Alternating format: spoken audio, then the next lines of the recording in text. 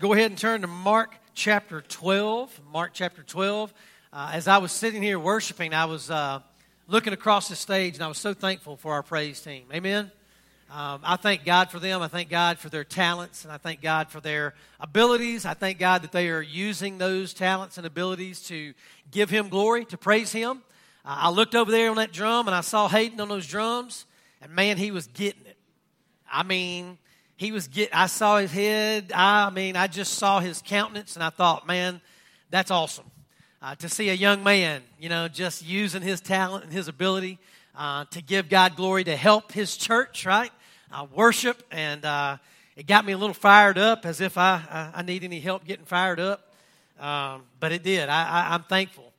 Back in the early 2000s, and even now, one of my favorite worship bands is a band named Jesus Culture. If you've listened to them before, you know who I'm talking about. If you haven't, look them up, listen to them. They're an incredible worship team. Many times they were led in worship by a lady named Kim Walker-Smith. She's got an incredible voice. And again, she uses her talents and her abilities to give God glory. One of my favorite songs by Jesus Culture, sang by Kim Walker-Smith, is a song called I Surrender. And I just want to read the lyrics. I'm not going to try to sing it because I can't sing, especially like she can. So I just want to read the opening lyrics to the song I Surrender by Jesus Culture.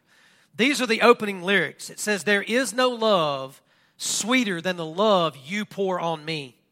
There is no song sweeter than the song you sing to me. There is no place that I would rather be than here at your feet, laying down my everything."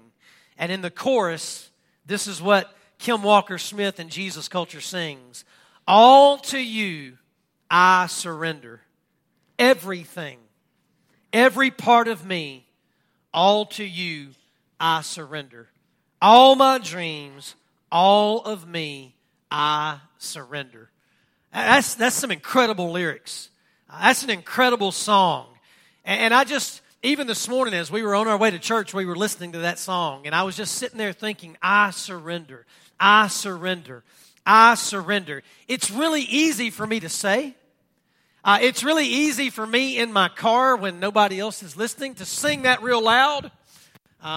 It's really easy for me when I'm running on the road and that's going through my ear pods to kind of lift my hands up while I'm walking, running down the road. People look at me in their cars like I'm crazy.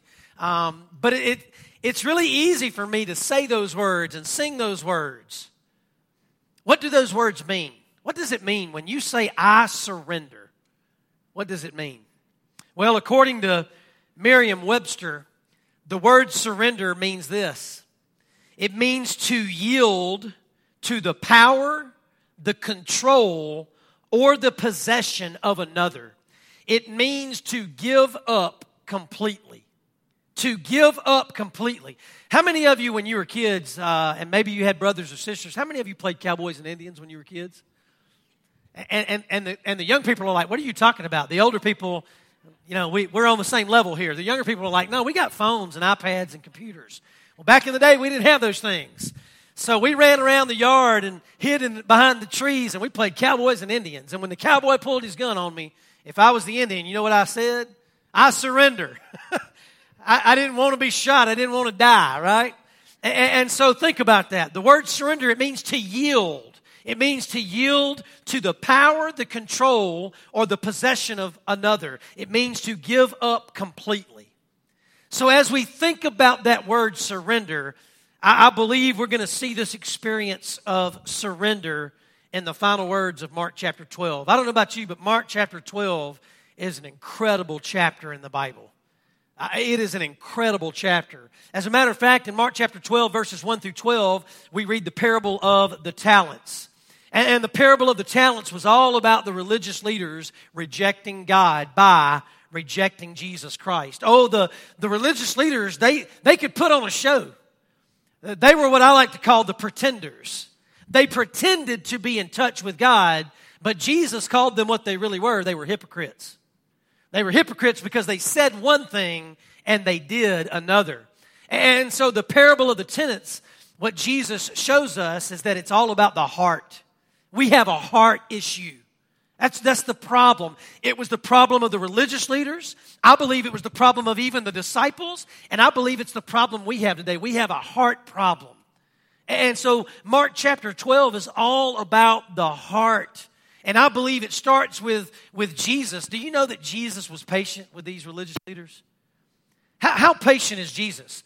When the religious leaders struck out the first time, how many of us would have just poured out our wrath on them? Right? Jesus kept talking to them. Jesus kept preaching to them. Jesus kept reaching to them. See, I believe Mark chapter 12 shows us that the heart of God was reaching down to the heart of man, even when the heart of man was rejecting him. I believe that's what we see. In Mark chapter 12, verses 13 through 27, we see the religious leaders question Jesus about allegiance. Allegiance. Then they question him about resurrection. And we already know that the religious leaders, if you move backwards in the book of Mark, we already know that the religious leaders were surrendered. Okay? Make no mistake about it. They were surrendered. Do you know who they were surrendered to? The crowds and themselves. Right? They were not surrendered to God. As a matter of fact, Jesus has already shown us, and Mark has already shown us in his gospel, that they feared the crowds. That's what it says about the religious leaders. They feared the crowds, and so they did this. They did not fear God, they feared the crowds, and so they were surrendered to the crowd. They had given themselves over to the power of the crowd. They wanted the crowd's attention. They wanted the crowd's respect. They wanted the crowd's everything the crowd could give them. That's what they wanted. So they were yielding to the people. In Mark chapter 12, verses 28 through 34, Jesus taught the teacher of the law. You remember we looked at this just a couple of weeks ago. Jesus taught the teacher of the law that more than anything else, we are to love our God. That's what he taught him. The teacher of the law said, what's the most important command? What is the heaviest command? What is the one that means the most? And Jesus said, love your God. And how did he say that? He said, love your God with what? All. All. He used that word all, which leaves nothing out. He said, love the Lord your God with all your what? Heart, all your soul, all your mind, and all your strength. Does that leave anything out? No. That's every part of who we are. Jesus said the greatest command is to love your God. And then he said the second is like it. It's to love your neighbor. To love your neighbor as yourself. See, I believe God doesn't want a part of us. He doesn't want some parts of us. You know what God wants? God wants all of us. He wants all of who we are. You know what he wants? He wants our surrender. That's what he wants. He wants our surrender.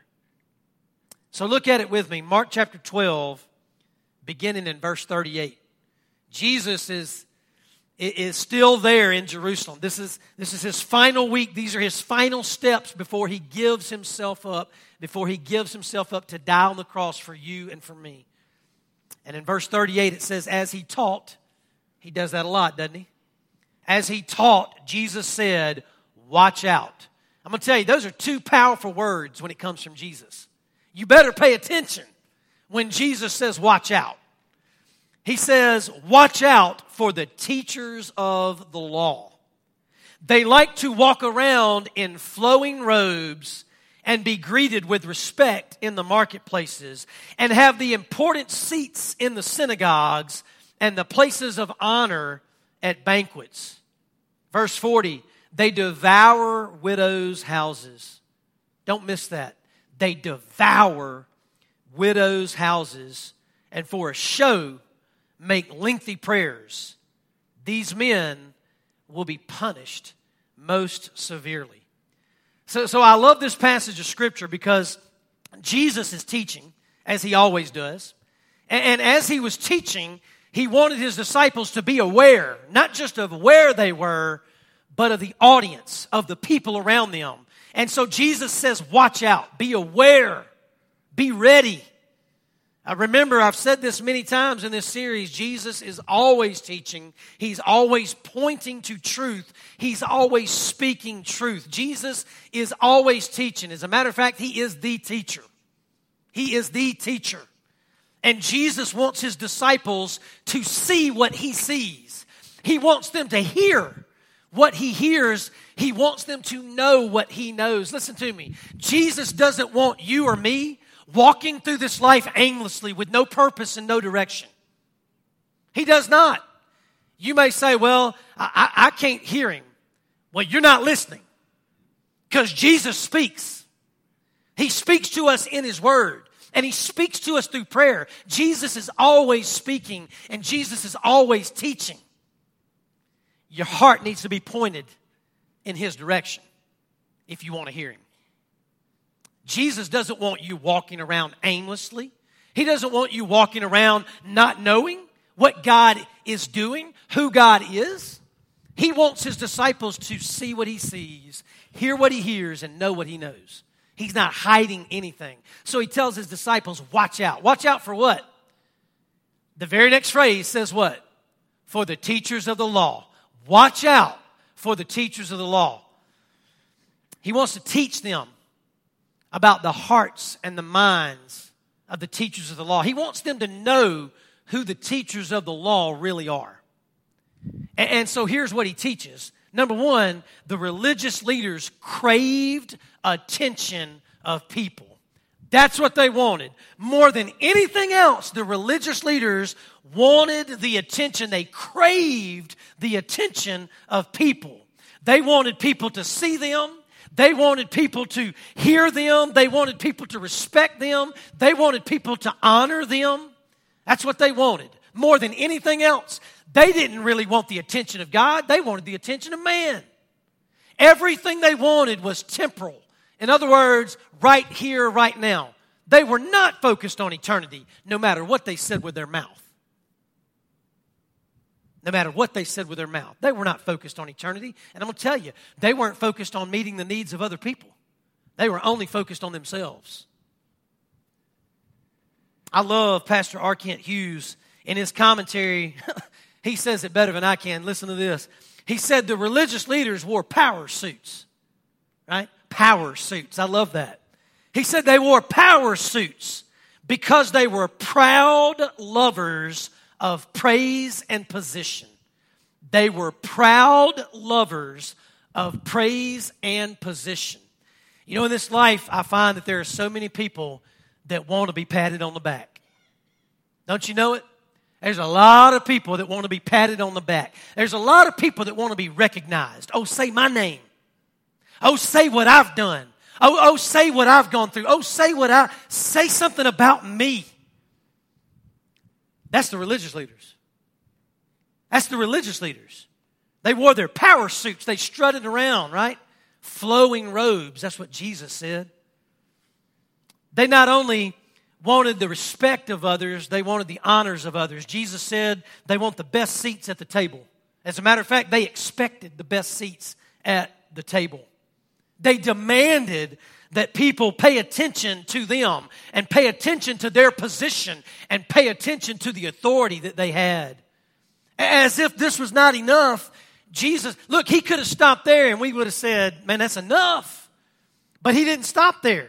He wanted them to see who the religious leaders were. He wanted them to see them, hear them, and know them the way He saw them, the way He heard them, the way He knew them. So not only did He describe them as people who wanted all this respect and all this honor, all this praise, all this attention, He goes on and He says something more about these prideful, proud religious leaders. He said the religious leaders devoured the possessions of the widows. They devoured the possessions of the widows. I wrote this down in my notes. I wrote down two words. Giver, taker. Giver, taker. Do you know how Jesus describes the religious leaders right here in this passage? Say it again. Yeah, they're takers, right? They're takers. They are not givers. They are takers. That they're takers. That's what they are. They were not concerned with meeting the needs of anyone, even the widows. They were only concerned with their own needs, their own wants. And these leaders, they preyed on the weakest of their society, the widows. Think about that for just a moment. Who would you describe as the weakest of our society? Just think about it for just a minute. You don't have to say it out loud, but think about the weakest in our society, right? The widows during Jesus' time were some of the weakest in society. And the religious leaders preyed on them. Preyed on them.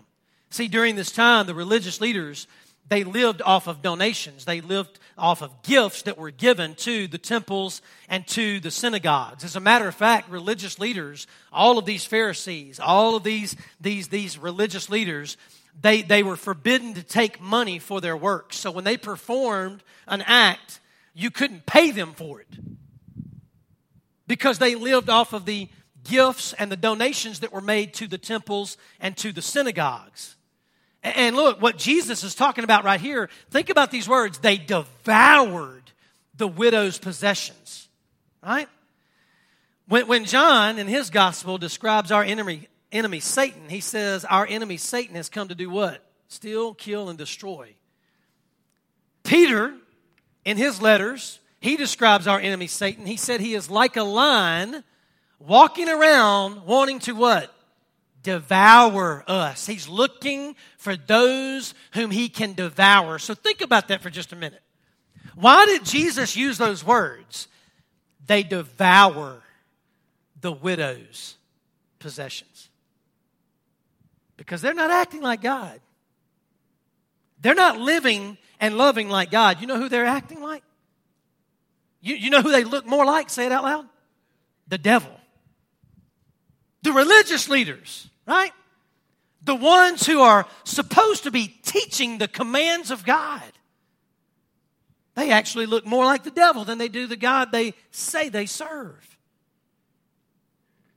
This was not something they just stumbled upon. Because don't you know that the religious leaders, the Pharisees, they knew the law. They knew the prophets. They knew the prophecies. Let me read one to you that they knew. I just want you to know, this was not something they stumbled upon. This was premeditated devouring of widows' possessions. They knew what they were doing. They knew why they were doing it. Listen to this, Isaiah chapter 10, verses 1 and 2. Woe to those who make unjust laws, to those who issue oppressive decrees, to deprive the poor of their rights and withhold justice from the oppressed people, making widows their prey and robbing the fatherless. Isaiah, many years before these religious leaders were even alive, right? He prophesied what was going to happen. He prophesied that Jesus was going to come, that Jesus was going to be born, that God's Messiah would come to save the world from their sins. But he also prophesied there's going to be those, right? There's going to be those who will add to the law. They will make unjust laws. They will target those who are poor. They will oppress those in society. In other words, they're going to be takers rather than givers. What did Jesus say about himself? Jesus said, I came to what? Give my life, right? Give my life as a ransom for many. I did not come to be served. I came to serve. That's what Jesus said. These religious leaders, whew, two words, watch out. Watch out. I think of mamas and daddies, right? Mamas and daddies when they're with their young children and maybe they're in a dangerous circumstance or a dangerous situation. When mama and daddy says, watch out, what do you do? As a kid, what do? You freeze, right? At least I hope you do, right? Unless you're a little rebellious, and sometimes we are. But most of the time, if my mama or daddy, when I was a kid, said, watch out, I stopped and I started looking around. Like, watch out for what? like I'm not going anywhere until I figure out what my daddy's saying or what my mama's saying. Jesus says, watch out. And I can just imagine he grabbed his disciples' attention. Watch out. And then he says, for the religious leaders, watch out. I want you to know who they are. I want you to know what they're doing, and I want you to know why they're doing it. See, these religious leaders, they are surrendered, just not to God. They're proud, they're prideful, they are surrendered to self, and they're surrendered to the crowds. Everything they do is to try to appease the crowd and to try to pull the crowd in so that they can be lifted up. But Jesus makes a promise here, doesn't he? Don't you love it? Not only does he say, watch out, he also says that the religious leaders will be severely punished. Severely punished. Let me tell you something. God sees it all. God sees it all. Listen, I can hide things from you, but I can't hide nothing from God. You can hide things from me, but you can't hide nothing from God. You know what? A spouse can hide something from a spouse, but a spouse can't hide nothing from God. God sees it all. God sees these religious leaders putting on a show, because that's what they're doing. They're putting on a show. They're like play actors on a stage. When God sees the heart of man, not just the what he does, God sees the why he does it. Think about that. God doesn't just see what man does, he sees why man does. And we need to listen to that too. God sees what we do, but more importantly, God sees why we do it. Are we doing it so that we can get the attention of this person or that person or these people? Or are we doing it because we love God? And we know that loving God means to love what? Others. What's the purpose? Again, these religious leaders, they were surrendered. They were surrendered to their own prideful ways. They were surrendered to the crowds. They wanted attention. They wanted position. They wanted authority. That's why they didn't like Jesus. That's why they wanted Jesus not just gone, but dead. Because Jesus was the authority of God. And they craved it. They wanted what Jesus had. Not to glorify God, but to glorify self. Jesus tells his disciples, watch out. And I find it no coincidence. Right after he says, watch out, and he's got their attention, and they're looking at the religious leaders, and they're listening to what Jesus says about the religious leaders, teaches them about the religious leaders. Jesus walks to a place there in the temple, and he shows them something else. He shows them someone else. Look at it with me. Oh, what a beautiful passage of Scripture. Verse 41. Jesus sat down opposite the place where the offerings were put. Whoo, here we go.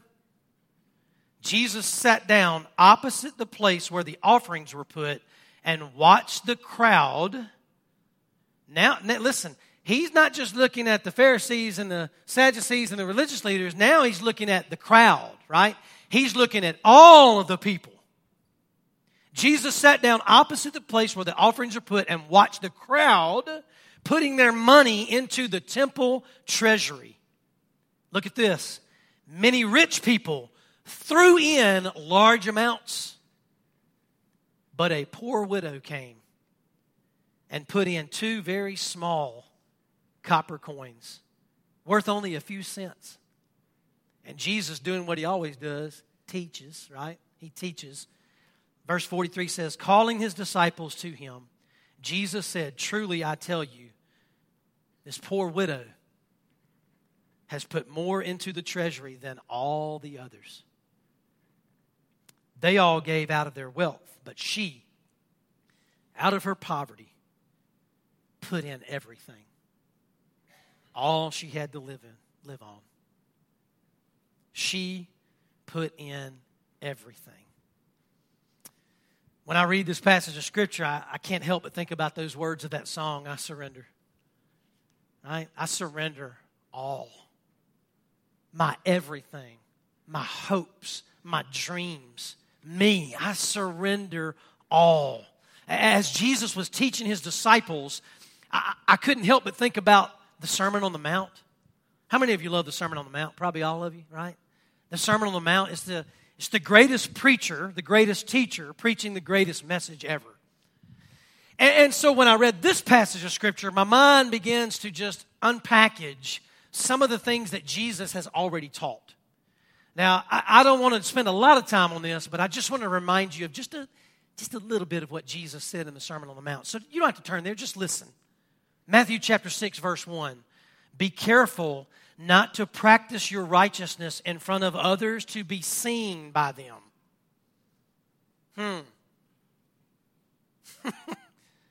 Think about what Jesus said in the Sermon on the Mount in Matthew chapter 6, and think about what Jesus is showing them right now in the temple treasury. Matthew chapter 6, verse 1. Be careful not to practice your righteousness in front of others to be seen by them. If you do, you will have no reward from your Father in heaven. Matthew chapter 6, verse 5. And when you pray, do not be like the hypocrites, for they love to pray standing in the synagogues and on the street corners to be seen by others. Truly I tell you, they have received their reward in full. And then Matthew chapter 6, verses 19 through 21, Sermon on the Mount. Do not store up for yourselves treasures on earth, where moths and vermin destroy, and where thieves break in and steal, but store up for yourselves treasures in heaven, where moths and vermin do not destroy, and where thieves do not break in and steal. In verse 21, listen to this. For where your treasure is,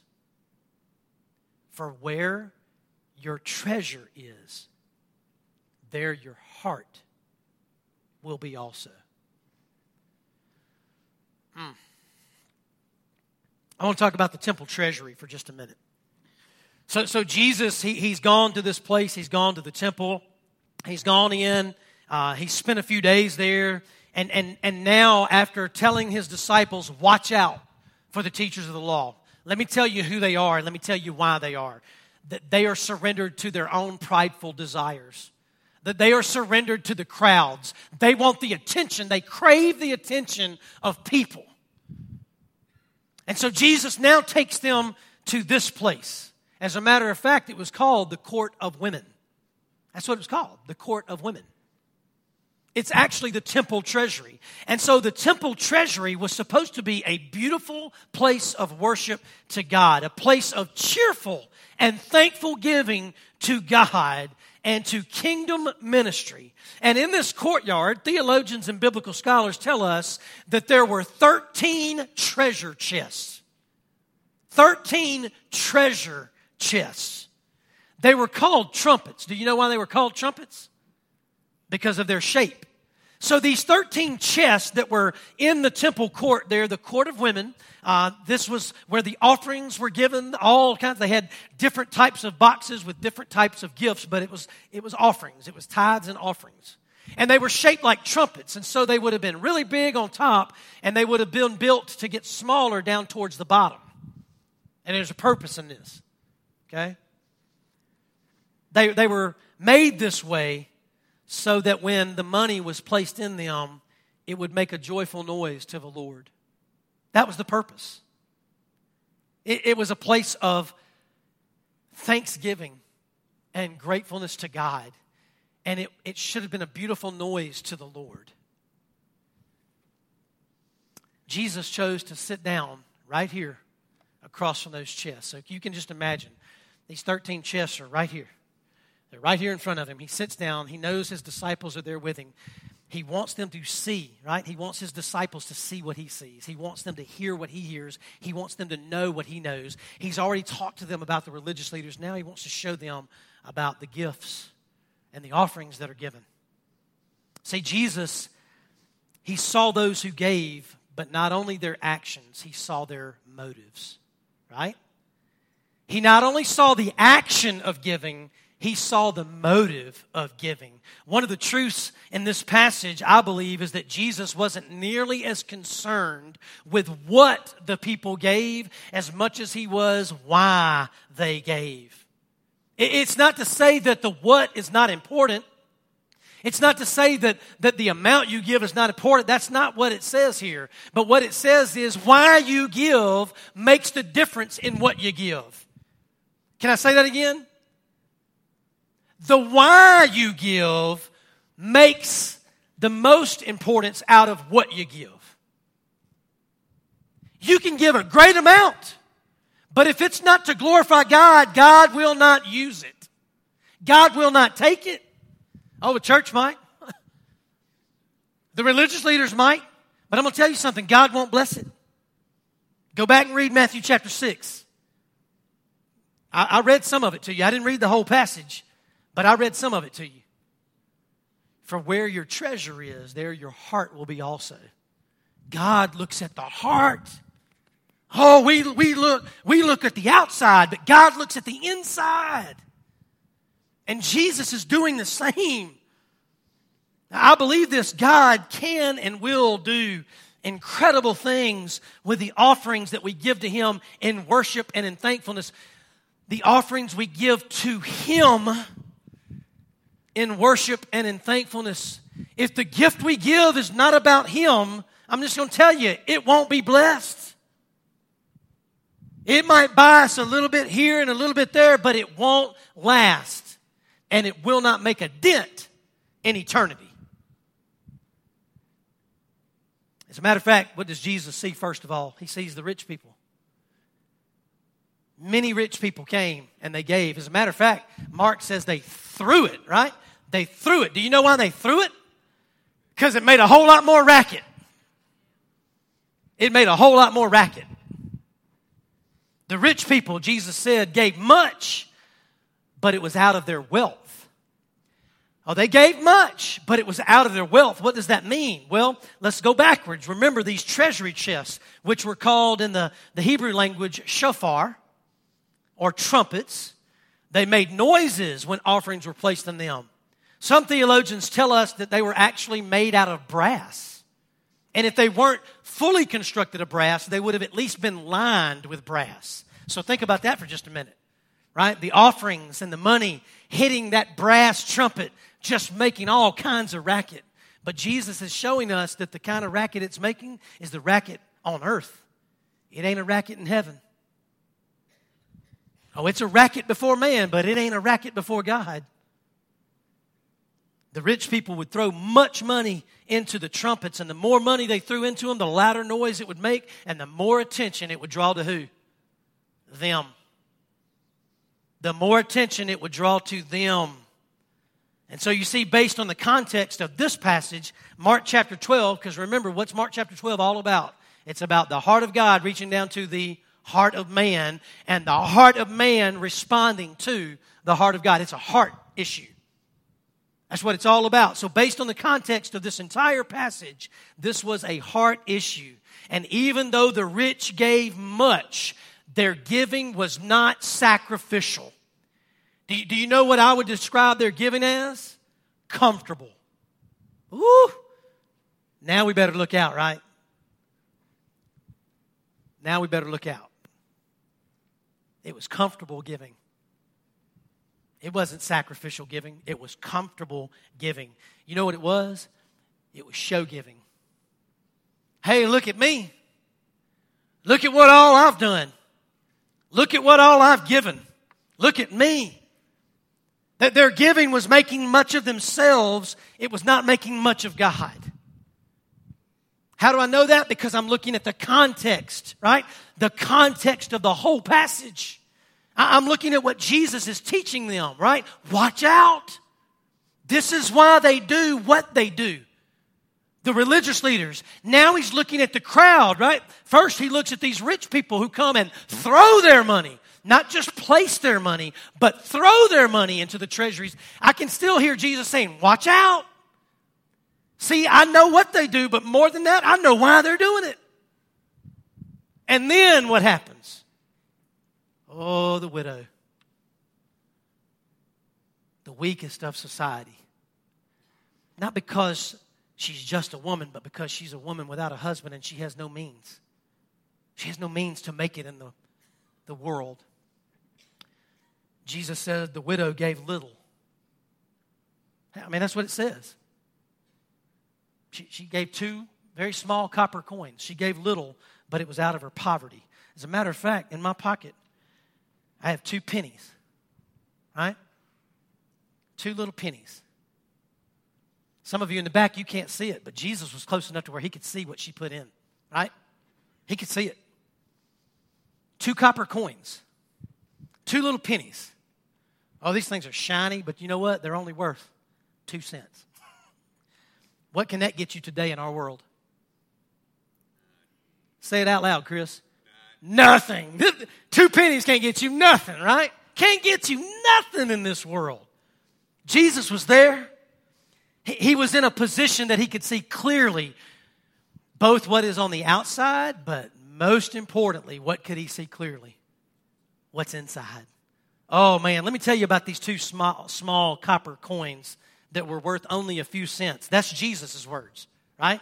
She gave what? 2 very small copper coins worth only a few cents. I love Dr. David Jeremiah, and I love what he says in his commentary. Listen to this. The 2 very small copper coins refers to the ancient Greek coin called a lepton. All right, so what we call pennies in the United States, 2 little pennies, the least denomination that we have, right? This is the least, this is the lowest denomination of money that we have, right? Listen to this. He says in the Greek world, these were called leptons, the smallest denomination minted in the Greek world. In that day, a denarius equaled 1 day's pay. So think about this. When the Bible talks about a denarius, that would have been 1 day's labor. So a regular labor in the day would have worked all day long and would have made a denarius. Do you know how much a lepton was? A lepton was 1 1/128 of a denarius. I'm not making this up.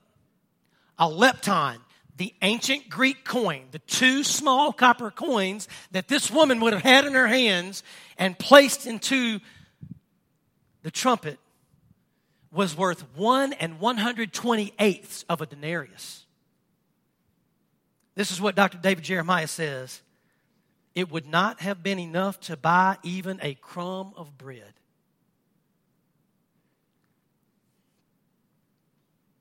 So you got many rich people coming in, and boy, they are just throwing money into the treasury, right? Throwing money into the trumpets. It's making all this racket. And then you got this little widow come in, and all she's got in her hands. And I'm going to tell you, it's not just all she's got in her hands. All she's got in her life, right? All she's got in this world is 2 leptons worth 2, right? 2, 1 1/128 of a denarius. Yet she puts it into the treasury. What we know about widows during Jesus' day was that it was a struggle to live. Each day brought its own challenges, and these widows weren't even thinking about tomorrow. They weren't thinking about tomorrow. You know what? These widows, they weren't thinking about where they were going on vacation in June when school was out. They weren't thinking about the new set of tires that their car needs. They weren't thinking about, oh, it's getting really hot. I need Mr. Delbert to come get my AC going. Should I keep going? Because we think about a lot of things in this world, don't we? This woman wasn't thinking about none of that. I have a feeling she was thinking about, what am I going to do for my next meal? And what is it going to be? And where is it going to come from? I love my Everyman Bible. Some of you might have one.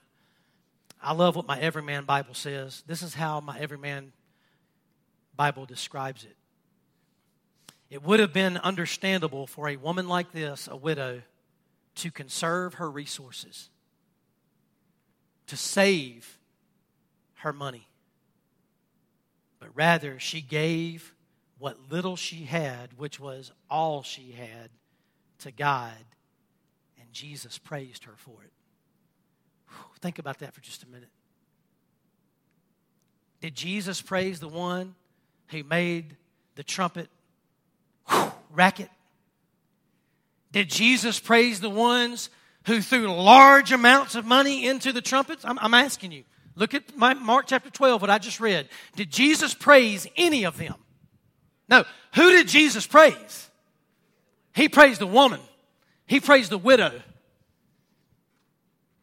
We even hear it in Jesus' words to his disciples, right?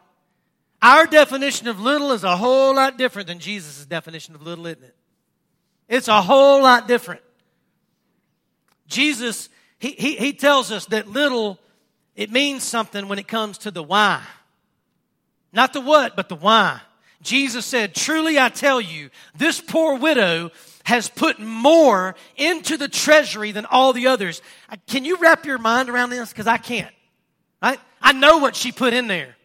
And in my human mind, and in my paying the bills mind, I'm going, no, she did not. No, she put 2 pennies in. Not even 2 pennies. Right? 1 128ths of a penny. She put in 2 of those. And so in my human mind, I'm going, no, she did not. But Jesus said, yeah, she gave more to the treasury than all the others. And I want you to think about the context of that. He didn't say all of this one or all of that one or all of that one. No. He said, add it all up. Add all that money up. Add all that racket up. She gave more than all of them put together. She gave. The widow held nothing back. Do you hear me? She held nothing back from God. She gave all that she had. And here's what I pull from this. Her offering may have made little to no noise on the earth that day. But I'm going to tell you something. It made a loud racket in the presence of God. Do you hear me?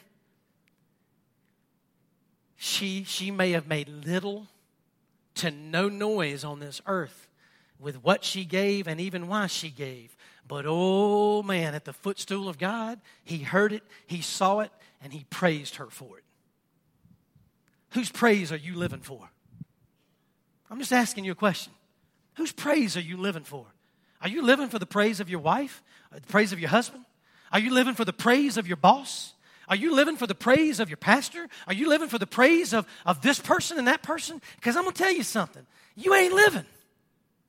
You ain't living if it's for the praise of any man. Because that's going to be a roller coaster that ain't no fun to ride. Up and down, up and down. Disappointment, failure.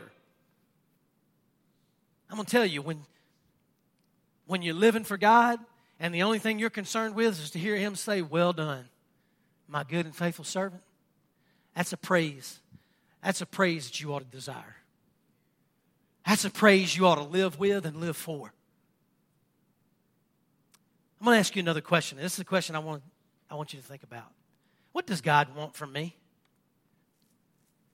I'm not asking you this question. I'm asking you to ask yourself. See, I'm asking myself this question. What does God want from me? Think about that for just a minute. How would you answer that? God, what do you want from me? And God begins to speak and God begins to stir. I'm going to tell you, I'm sure I can answer that question in a lot of ways. I'm sure I can answer that question in a lot of ways. I'm sure there are several answers that could or would be correct based on the context of different passages, but I'm asking this question. What does God want from me looking at Mark chapter 12? I'm not looking at any other passage in the Bible. I'm not thinking about anything else. I'm looking at Mark chapter 12, verse 1 all the way through 44. What does God want from me? And here's how I answer that. God wants my love. God wants my love. You know what God wants? God wants my all. You know what God wants? God wants my everything. That's what he wants. He wants my love. He wants my all. He wants my everything. And yeah, we can sum it up with those 4 words, right? Heart, soul, mind, and strength. But here it is even better. God wants me. That's what God wants. God wants me. You might say, well, Brother Jeff, doesn't he want my money? God wants me. And when he has all of me, guess what he'll have? Guess what he'll have? All of my money. You know what else he'll have? All of my time. You know what else he'll have? I mentioned it just a few minutes ago. He'll have all of my talents. God wants my love. God wants my all. God wants my everything. You know what? God wants my joyful worship. Think about that for just a minute. Put those two words together. Not just my worship. He wants my joyful worship. God, I'm glad that I am here today. God, I don't want to be anywhere else. I want to be right here in your presence today. I joyfully worship you. Is everything going great in my life? Who cares? I'm with you. I ain't got time to worry about that bill or that job or not job or that thing going. No, God, I'm with you. And so I joyfully worship you. Is God concerned about those things that concern me? Absolutely. Absolutely He is. I'm not trying to diminish what you're going through, but I'm going to tell you something. There's something powerful about coming to God in joyful worship. Oh, God, you are too good to me. I ain't got time to say what all is wrong because I'm only focused on what is right. You are good. You are good. And I'm just thankful to be in your presence, worshiping you. God wants my love. He wants my all. He wants my everything. He wants my joyful worship. And most importantly, God wants my complete surrender. My complete surrender.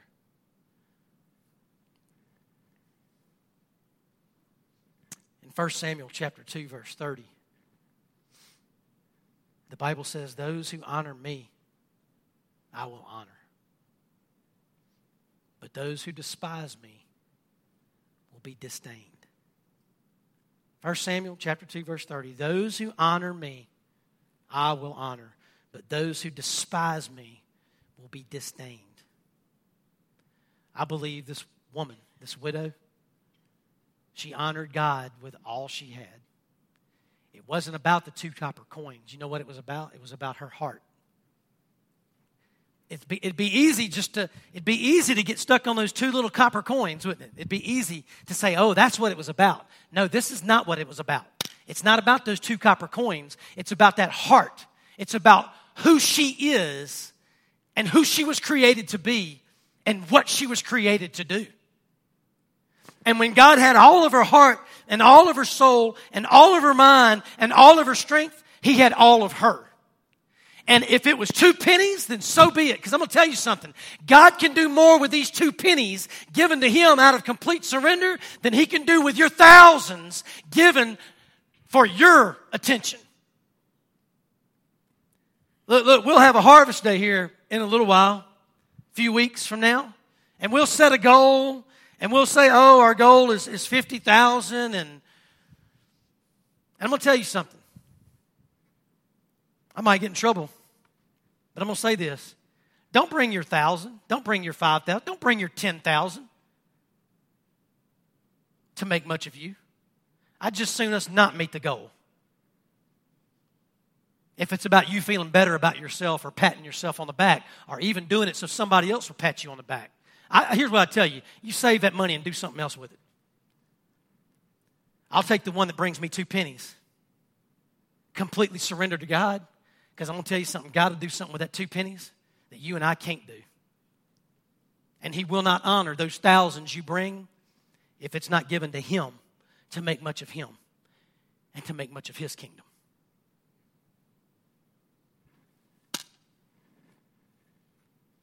So the question is, have you surrendered your all? Have you surrendered your all? Have you surrendered you, yourself, your everything to God? How do I do that, Brother Jeff? Well, I say first and foremost, you do that through repentance of sin. Oh, God, I see you. And God, thanks to your word, I know you. You are creator. You are the author and perfecter of life. God, you created me. Who am I to even be here in your presence? But God, I know what your word tells me. Your word tells me you love me. Your word tells me that you demonstrate your love for me in this, that while I was still a sinner, Christ died for me. Oh, not when I was prettied up. Not when I had my coat on, when I came to church looking like what people tell me I ought to look like.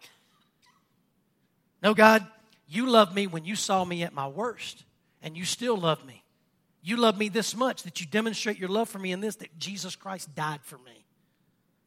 And so, God, in response to your love, you so loved me that you gave. You first loved me. And because of that, God, I want to return love to you. And the best way I can return love to you is first and foremost, repent of my sin. I am a sinner. I am wrong. I have rebelled against you. I have rejected you in every area of my life. And so, God, I repent of that. Listen to me. That's not just remorse. That's not just I'm sorry. That's I'm guilty. That's I'm wrong. I'm a rebel. Repentance of sin is where it begins. And then you put your eyes on Jesus, God's demonstration of love for you, the one who died on the cross for you. You put your eyes on Jesus and say, I believe in him. I believe he is the one who came to give his life, who came to serve, not to take and not to be served. He came to give his life as a ransom for many, and I am one of the many. He came to ransom me, to save me. I put my faith in him. I put my trust in him. And God, I surrender, right? I surrender all of me, all of my heart, all of my soul, all of my mind, all of my strength. God, I give you all of me. And each and every day I'm finding out, right? I'm finding out more and more that I haven't given my all. And so, God, thank you for convicting me. Thank you for stirring my heart and showing me that I've been holding on to something over here. I've been holding on to something over here. God, I want to just open up my hands to you and say, here I am. All of it. The good, the bad, and the ugly. The 5,000 if I got it. Or the 2 cents if that's all I got. Because God, you know my heart. And if I'm making much of you with my 2 cents, if I'm honoring you with what I am and what I got, you will honor me. But God, if I'm giving to make much of me, your word says that you will despise that gift. And that you will treat me with disdain. That word disdain means to reject. It means to reject.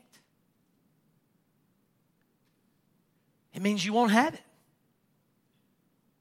You won't bless it. You won't use it.